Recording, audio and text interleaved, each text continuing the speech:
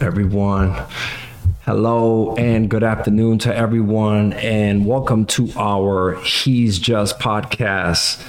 This is our second show, and I'm super excited about today because our guest today is a person who is extremely special to me. We'll learn more about her and her journey. And I also want to begin to remind everyone that the work on this platform for myself has always been, as the founder of the He's Just a Social Worker movement, is to make sure that we are heard. I want to make sure that we have the opportunity to not be labeled or put in boxes.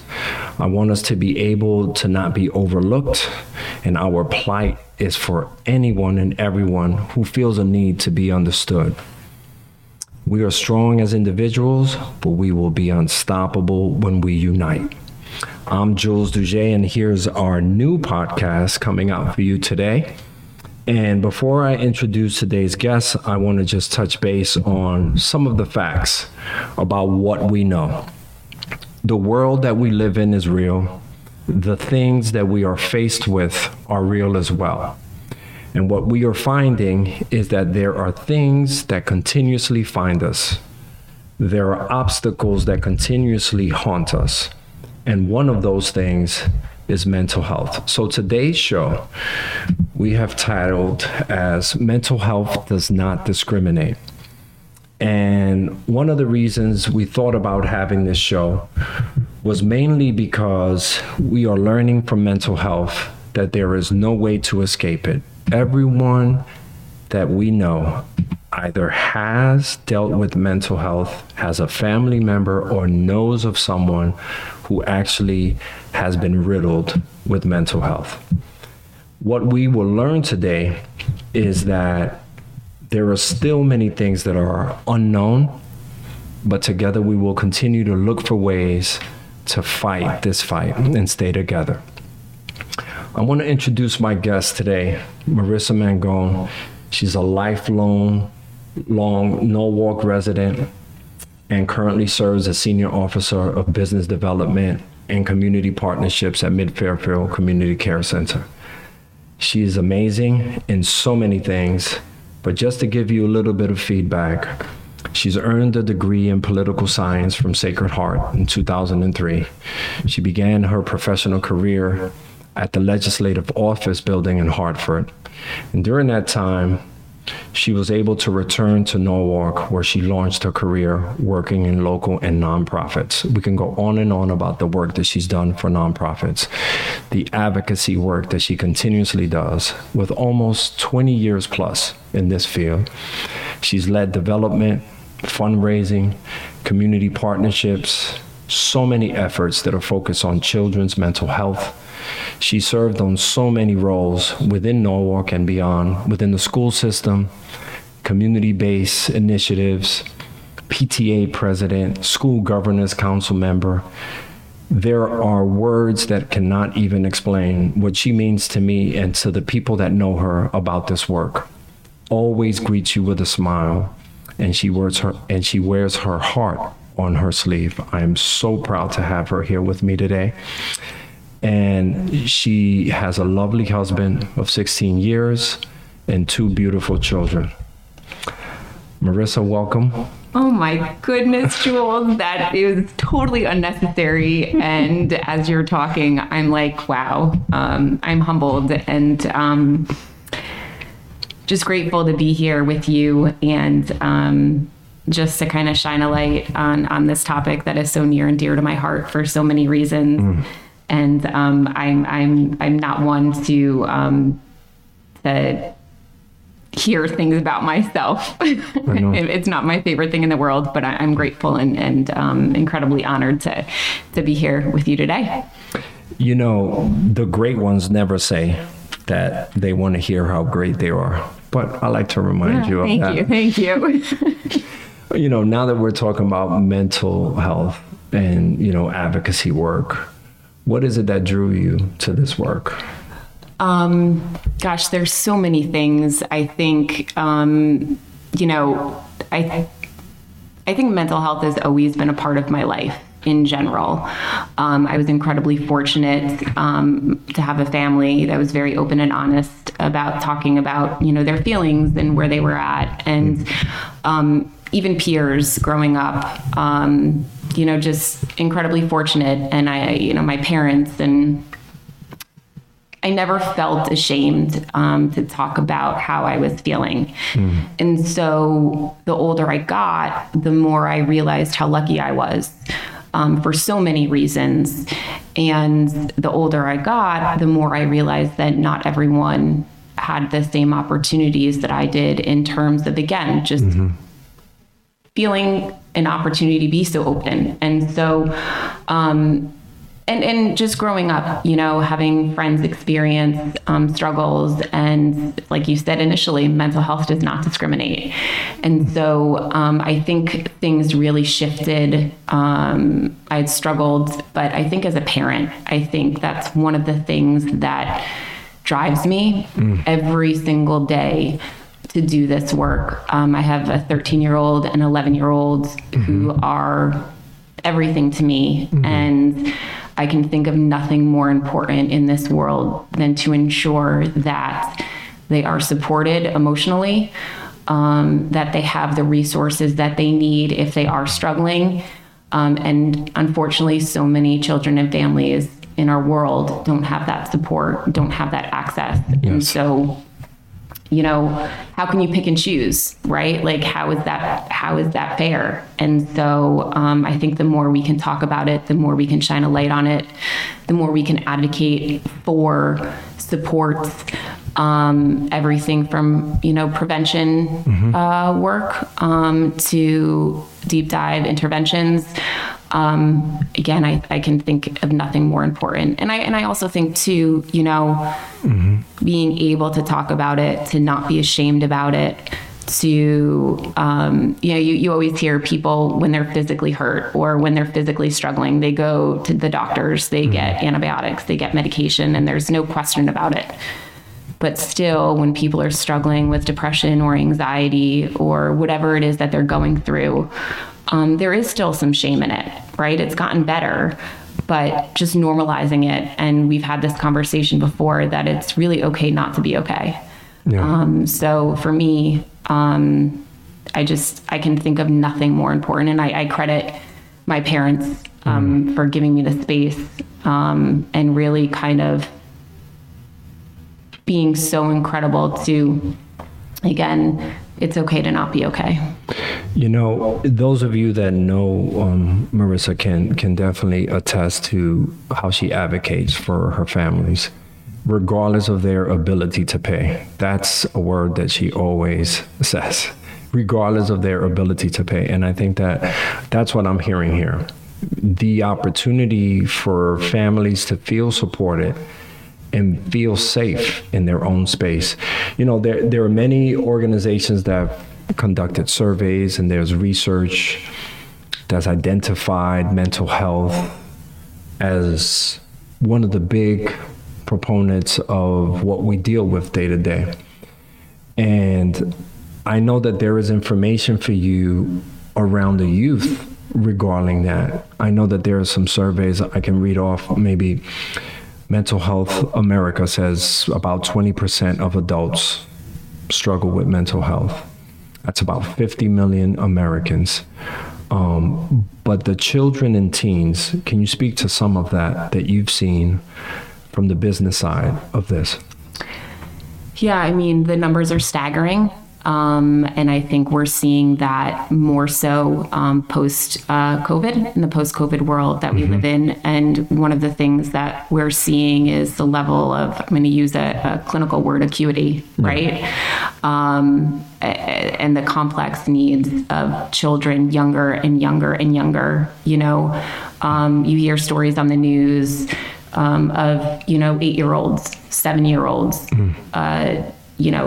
struggling, trying to take their own life. And I think the numbers speak for themselves. And I think really, to have a child feel that helpless and hopeless, we have to do better. We have to be better And because if a child is not mentally well, and I hate to use that word mentally well, right? Because that's not, that's not the right word to use, but how are children able to access their education? How are they able to, work collaboratively with peers and understand life, right? If they don't feel safe and supported themselves.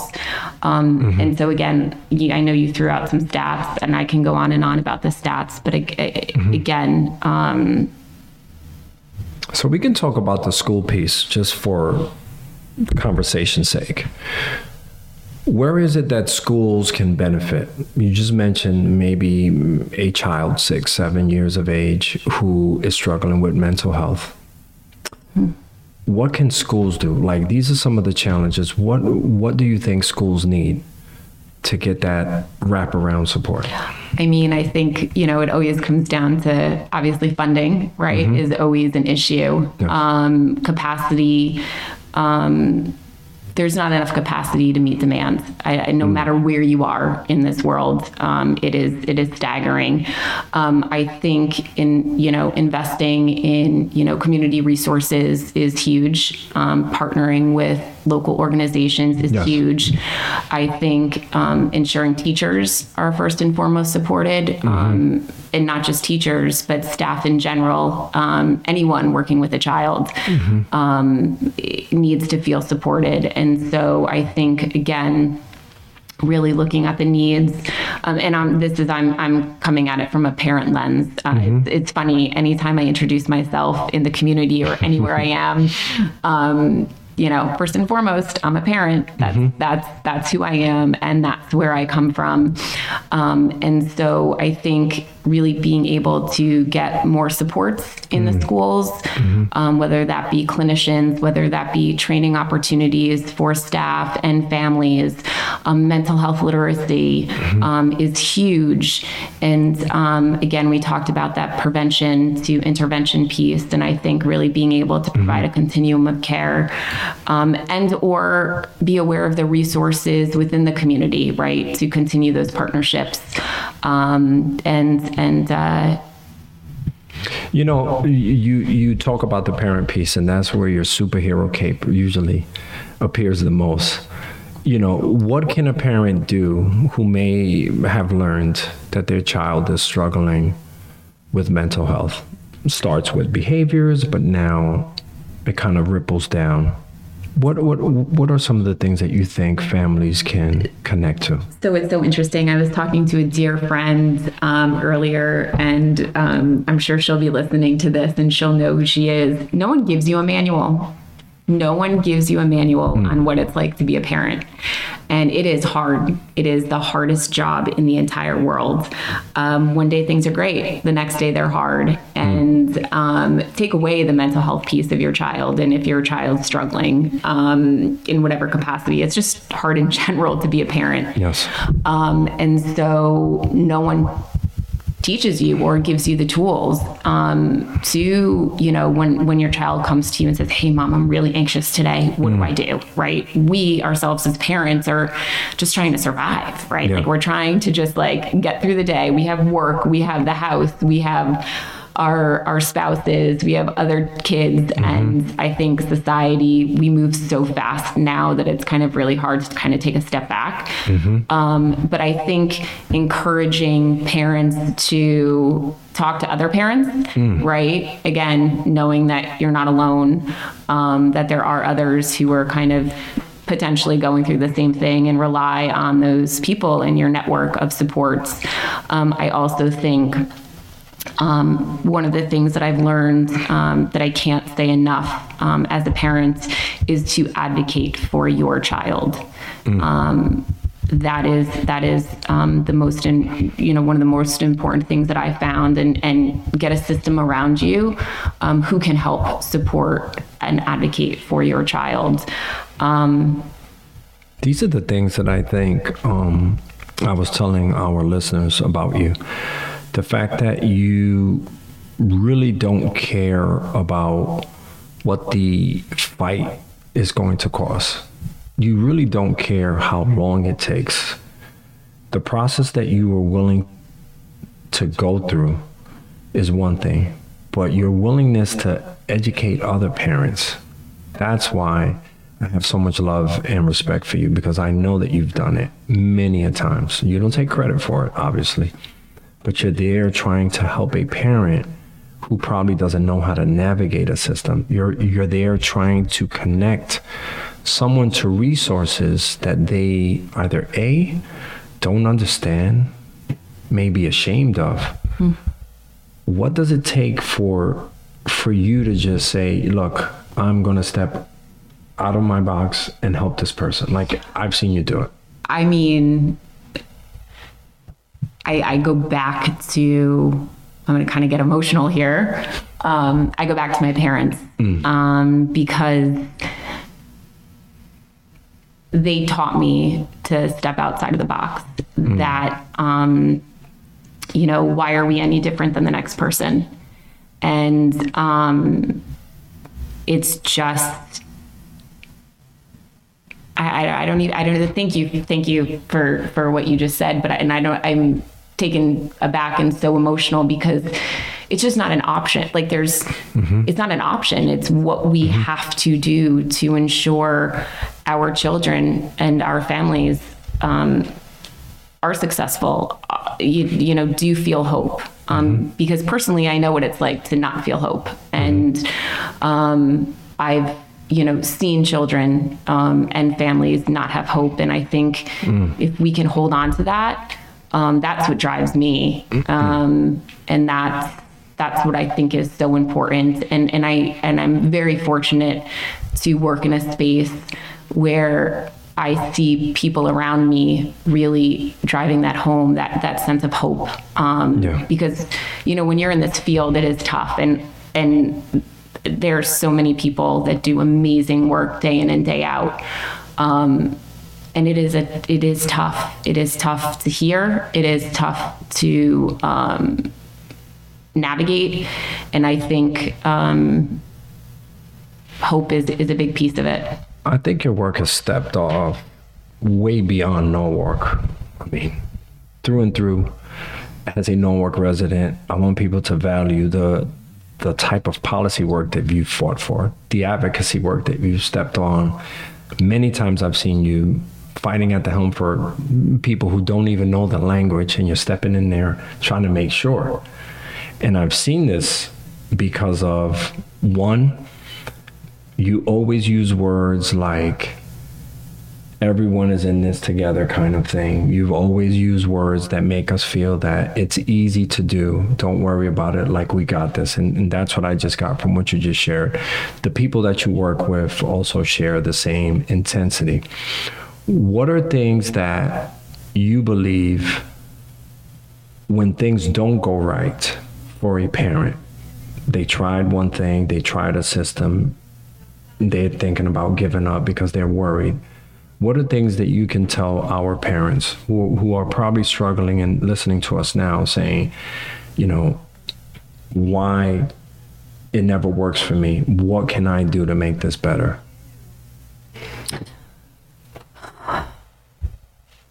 I wish I had I wish I could say something that, like, the snap of my fingers, right? And say, okay, you do this and you're good. Yeah. Unfortunately, we know that's not the case.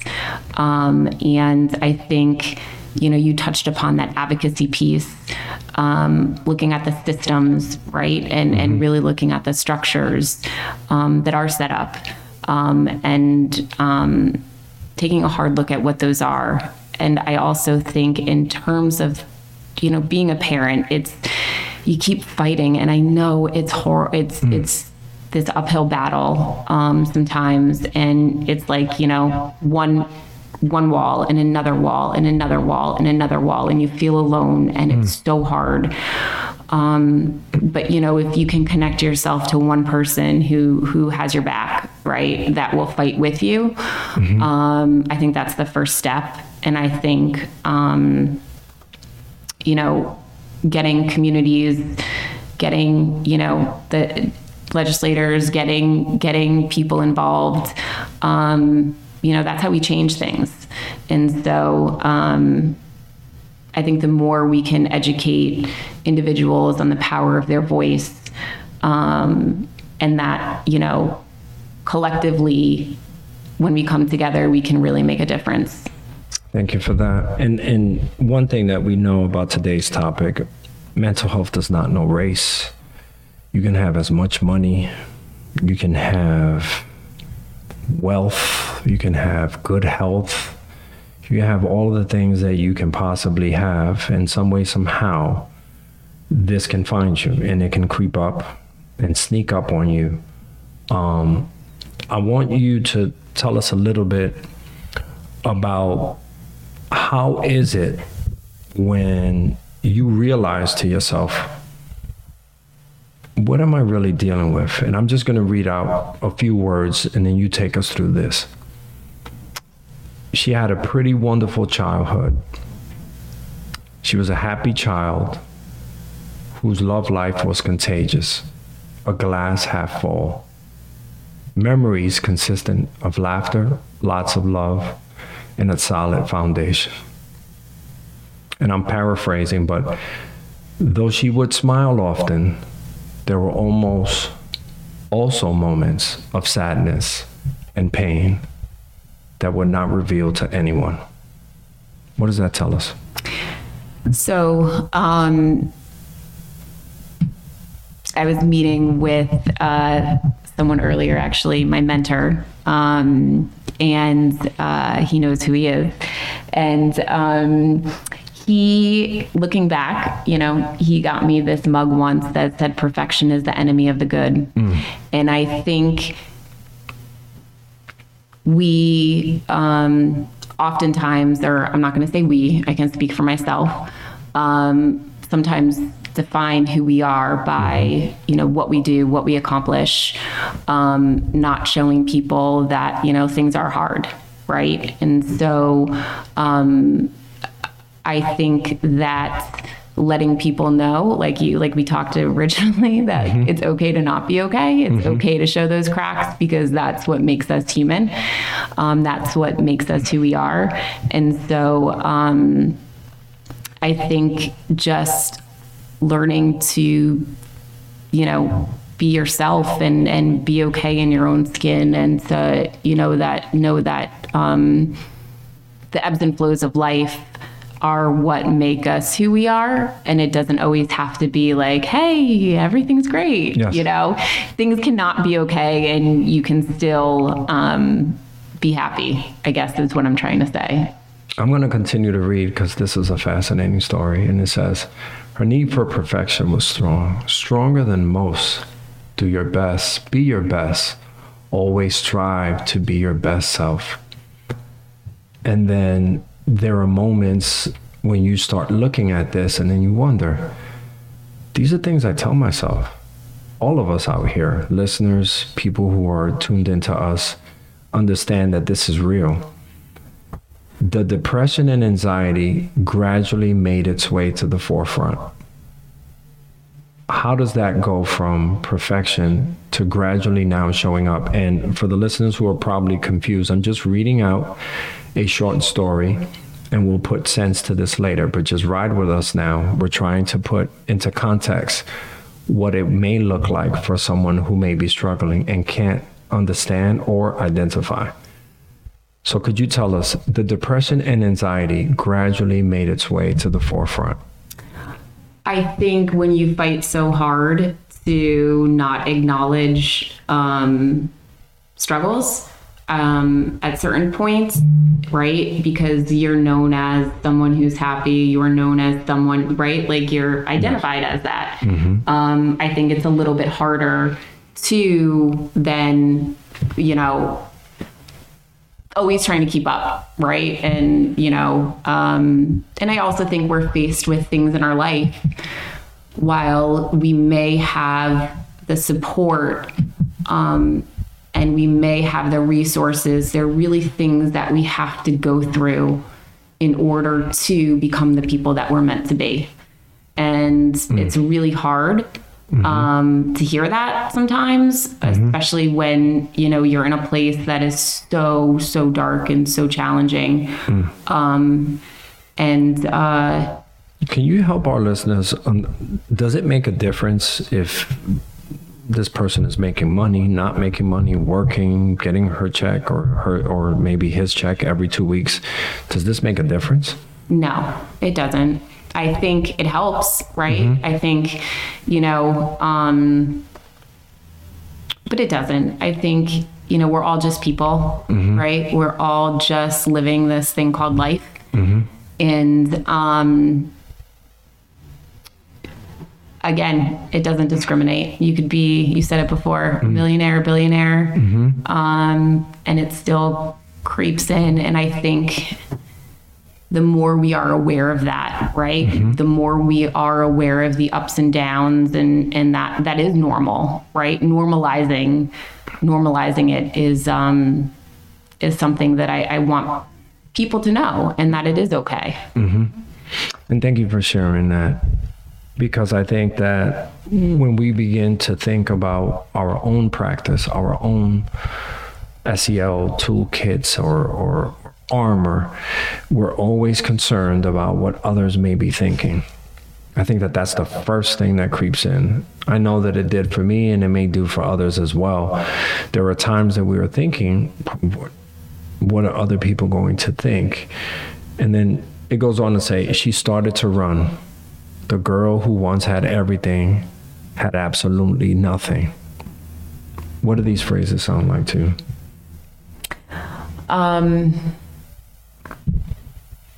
I think that there's, that fear, right? I think, I know I said this, and I keep saying the word, it's interesting. The older we get, I think the more comfortable we become with who we are, and not being afraid of those tools and not being afraid of those things that we kind of learn along the way. Looking back on my 20-year-old self, right? Like, you're going to be okay. It's okay. And I think, when we're younger, we put so much pressure on ourselves, right? Like, who are we? What we do, does that define who we are? Yes. And it doesn't, right? Because in the end, right, it's just about being a good person. And it's just about, again, going back to my parent hat, which is what I always go to, is raising kids that are compassionate and kind and caring and know right from wrong. And I think fear drives a lot of where we are sometimes, and some of the decisions that we make. And when I say we, I'm just speaking generally. And this is just coming from me. Yeah, but we does make sense, because right now, if we were to frame this, a teenager, a young adult congregates having dinner every night with his or her family, and they're sitting down, and the teenager can't escape that fear, can't think about some of these things that are impacting them internally. They can't help but think that people are looking at them funny, worried about how they are. So thinking of that, even as a parent, what are things that you think that people are going through when a teenager shows up and says, hey, I don't think straight. I can't understand this. I think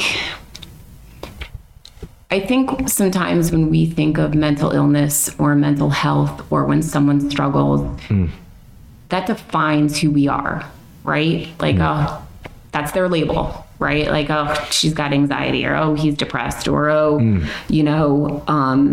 I think knowing and that we're more than that, right? That we aren't defined right?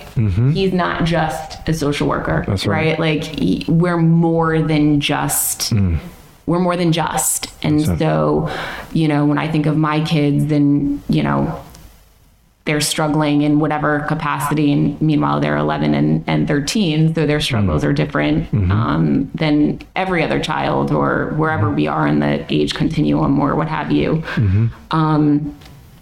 It's talking, it's listening, it's just letting them know that they're not alone, and that, you know, I'm here to support you. We're here to support you. We have your back. And it's okay to be scared, or it's okay to need a day to stay home from school so you can just chill and kind of regroup. And it's okay to, you know, have an argument with a friend, or it's okay to be upset that you didn't get invited here. It's all part of growing up. But that moment when you're upset does not define the next moment.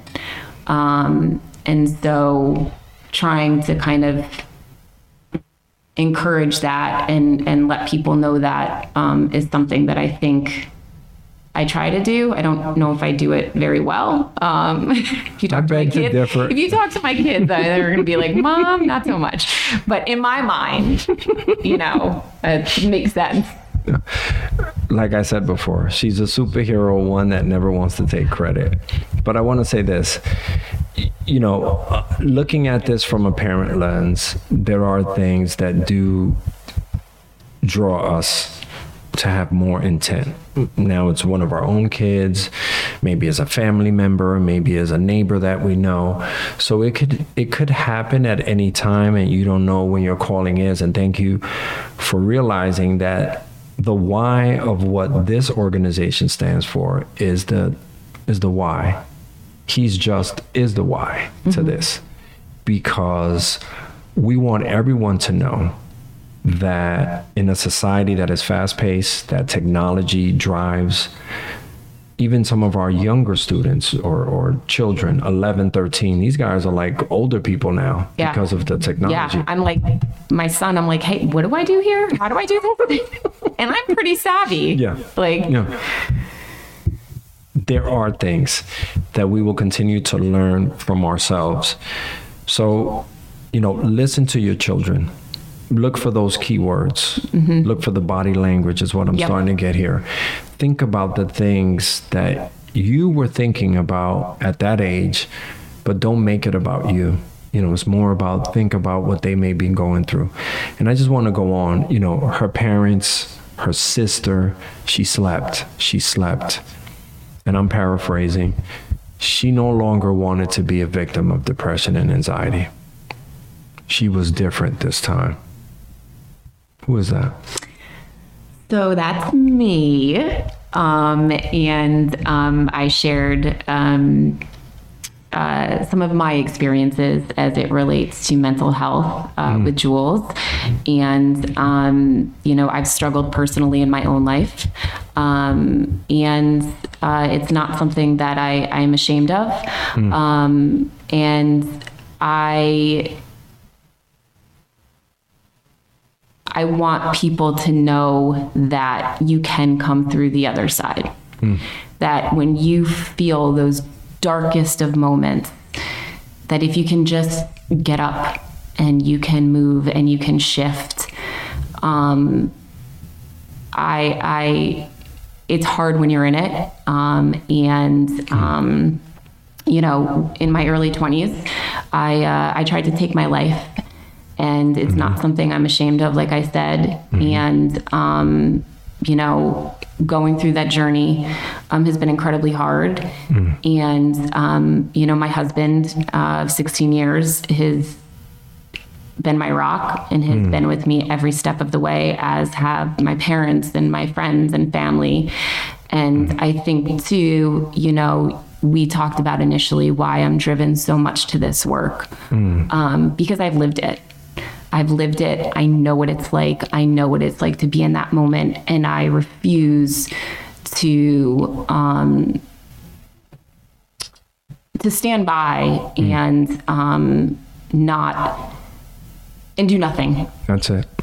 I think that your She's Just moment there was just captivating. First and foremost, thank you so much for sharing, for trusting me in this opportunity, in this venue. But I think that knowing you the time that I've known you, this is what makes you special. The fact that you are willing to model for others your own struggle, but it always ends good because you're such a fighter. She doesn't run anymore. She knows where to find the light. It's in her always. What's that? Gosh, it's, I think it's, knowing that this is where I'm supposed to be, fighting for something that I truly believe in, that, you know, I think, my kids deserve, our kids deserve. Yes. Not just mine, our. When I say our, I mean all of our children. And I think finding the joys, the little things,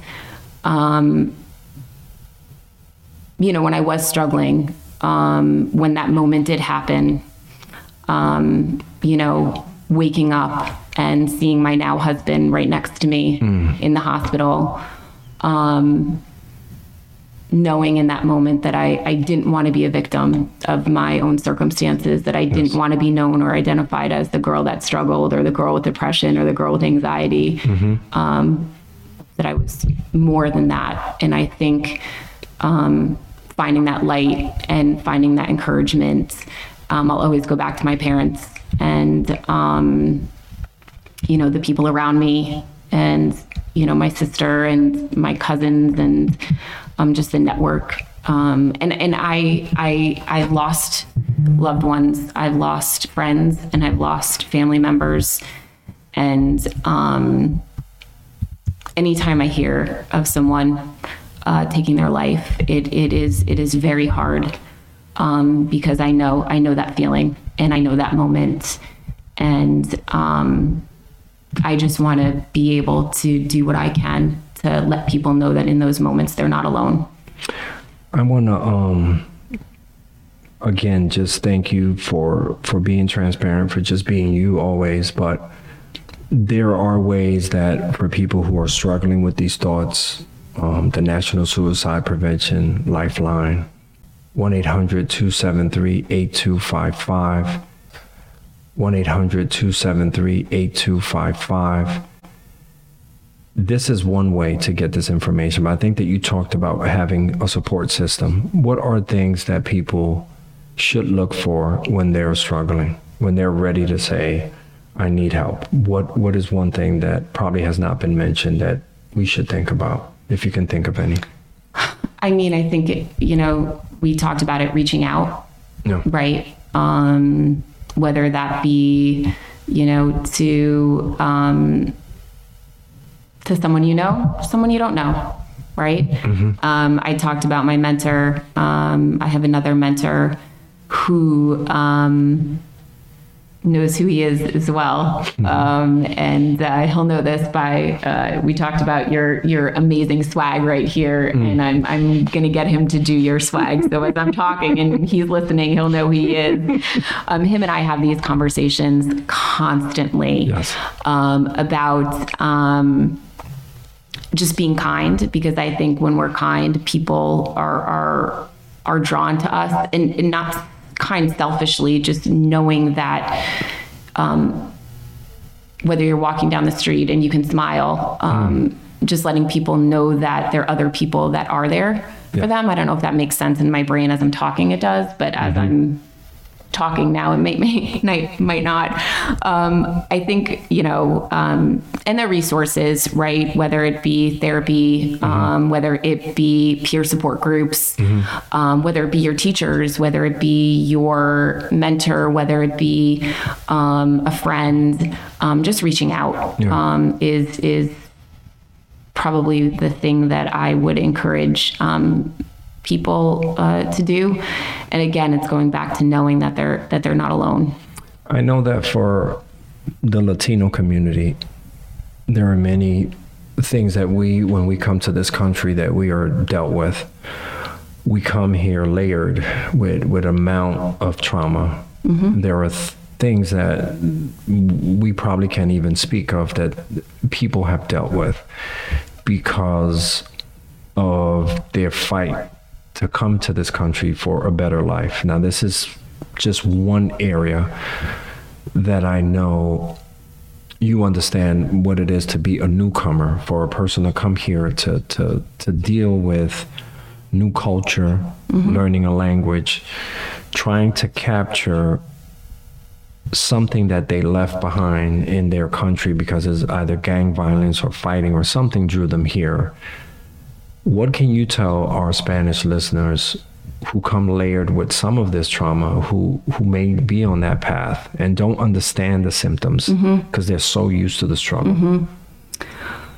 That is so powerful, and I'm so happy that you are lifting this up, because it is incredibly important. And I have coworkers that work incredibly hard supporting this work. And I think one of the things that we're constantly talking about is ensuring that individuals' basic needs are met, right? And so whether that be, housing, shelter, food, any type of support is incredibly important, because again, if you don't have those basic needs, how are you able to access, right, any other, that's the priority in that moment, right? I'd encourage individuals to look at the resources again in the community. And I think it's also important for the community, any community as a whole, right? If there are resources to, again, get it out there that there are supports that do exist. I plan to put on my website or like a resource page, and I began telling Jim when he first came on, and I plan to put on Norwalk Acts and different places. Shout out Norwalk Acts! Yeah, yes sir, yep. And the reason why is because I think that by building a place where we can store information, people that come to visit can get this out. And in any language, right? Access is huge. Equitable access is huge. I think that's kind of where I go back to and why my fight is so strong for the children in our community, because, and again, our community, I'm thinking not just in the community I live in, but beyond. Because it shouldn't matter, right? Your wealth, whether you have money or not, whether you, have whatever it is that you have, like it shouldn't, why is my child any different from the next in terms of being able to get support? Yes. Just because of whatever that reason is, I just can't rest on that. I can't rest on, not ensuring that the child next to my child, knowing that they may be struggling, can't go see a therapist or can't get help. It's just not okay. And so I think, you brought up Norwalk Acts, which is a phenomenal organization here in Norwalk, Collective Impact.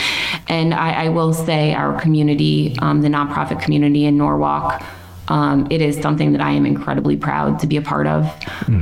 There's so many resources here, and I'd encourage those listening and those in the community to take a really hard look. We talk of ourselves sometimes as the safety net, and I don't look at that as a negative. I think that is who we are, and that's what we're here to do. And one of the other things that's incredibly unique about our community is we work together.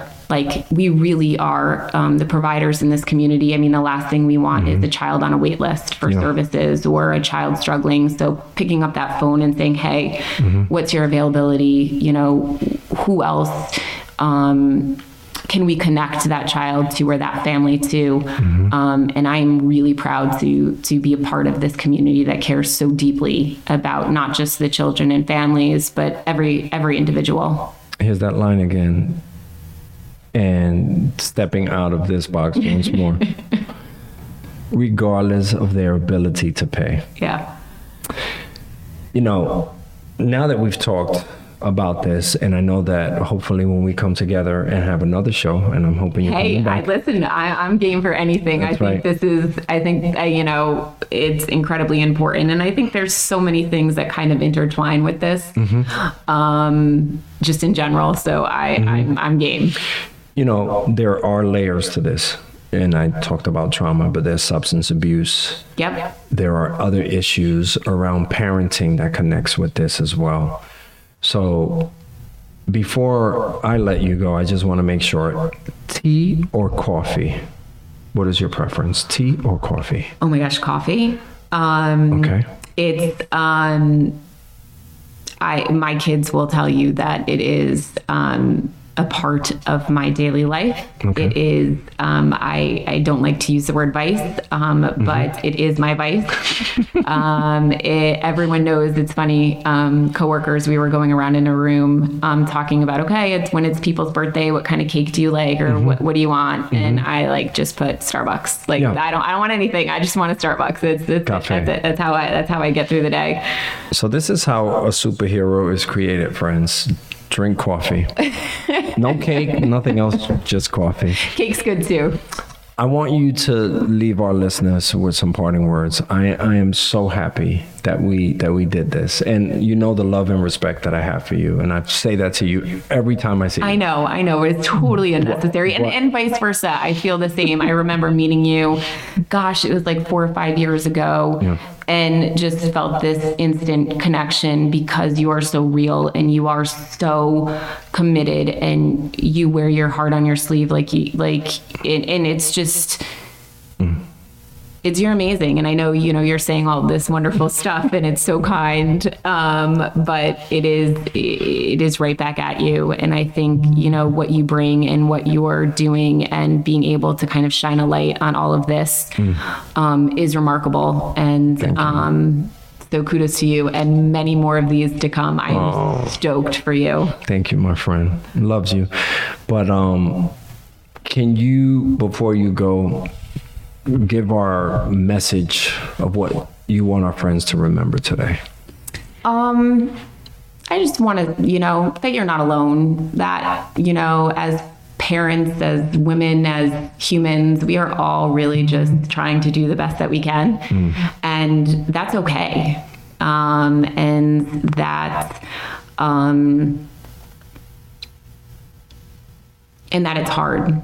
That life is hard, but surrounding yourself with things that make you happy. And I think too, why I love this work so much is because it makes me happy. I think I just want people to know that they're not alone, and that it's okay to not be okay. That is a killer phrase, my friend.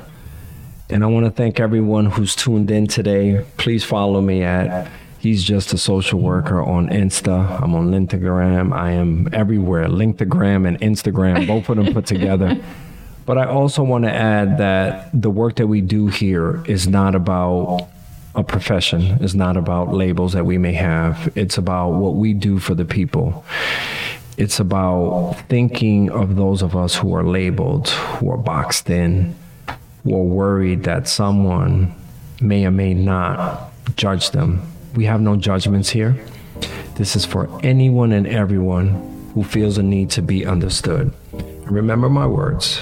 We are strong as individuals, but we are unstoppable as we unite. Tune in next time, my friends, to the next He's Just movement. I'm so happy, my friend, that you joined us. I'm again honored and so excited to see what's in store for you. First superhero woman on our show. I'm so happy. No.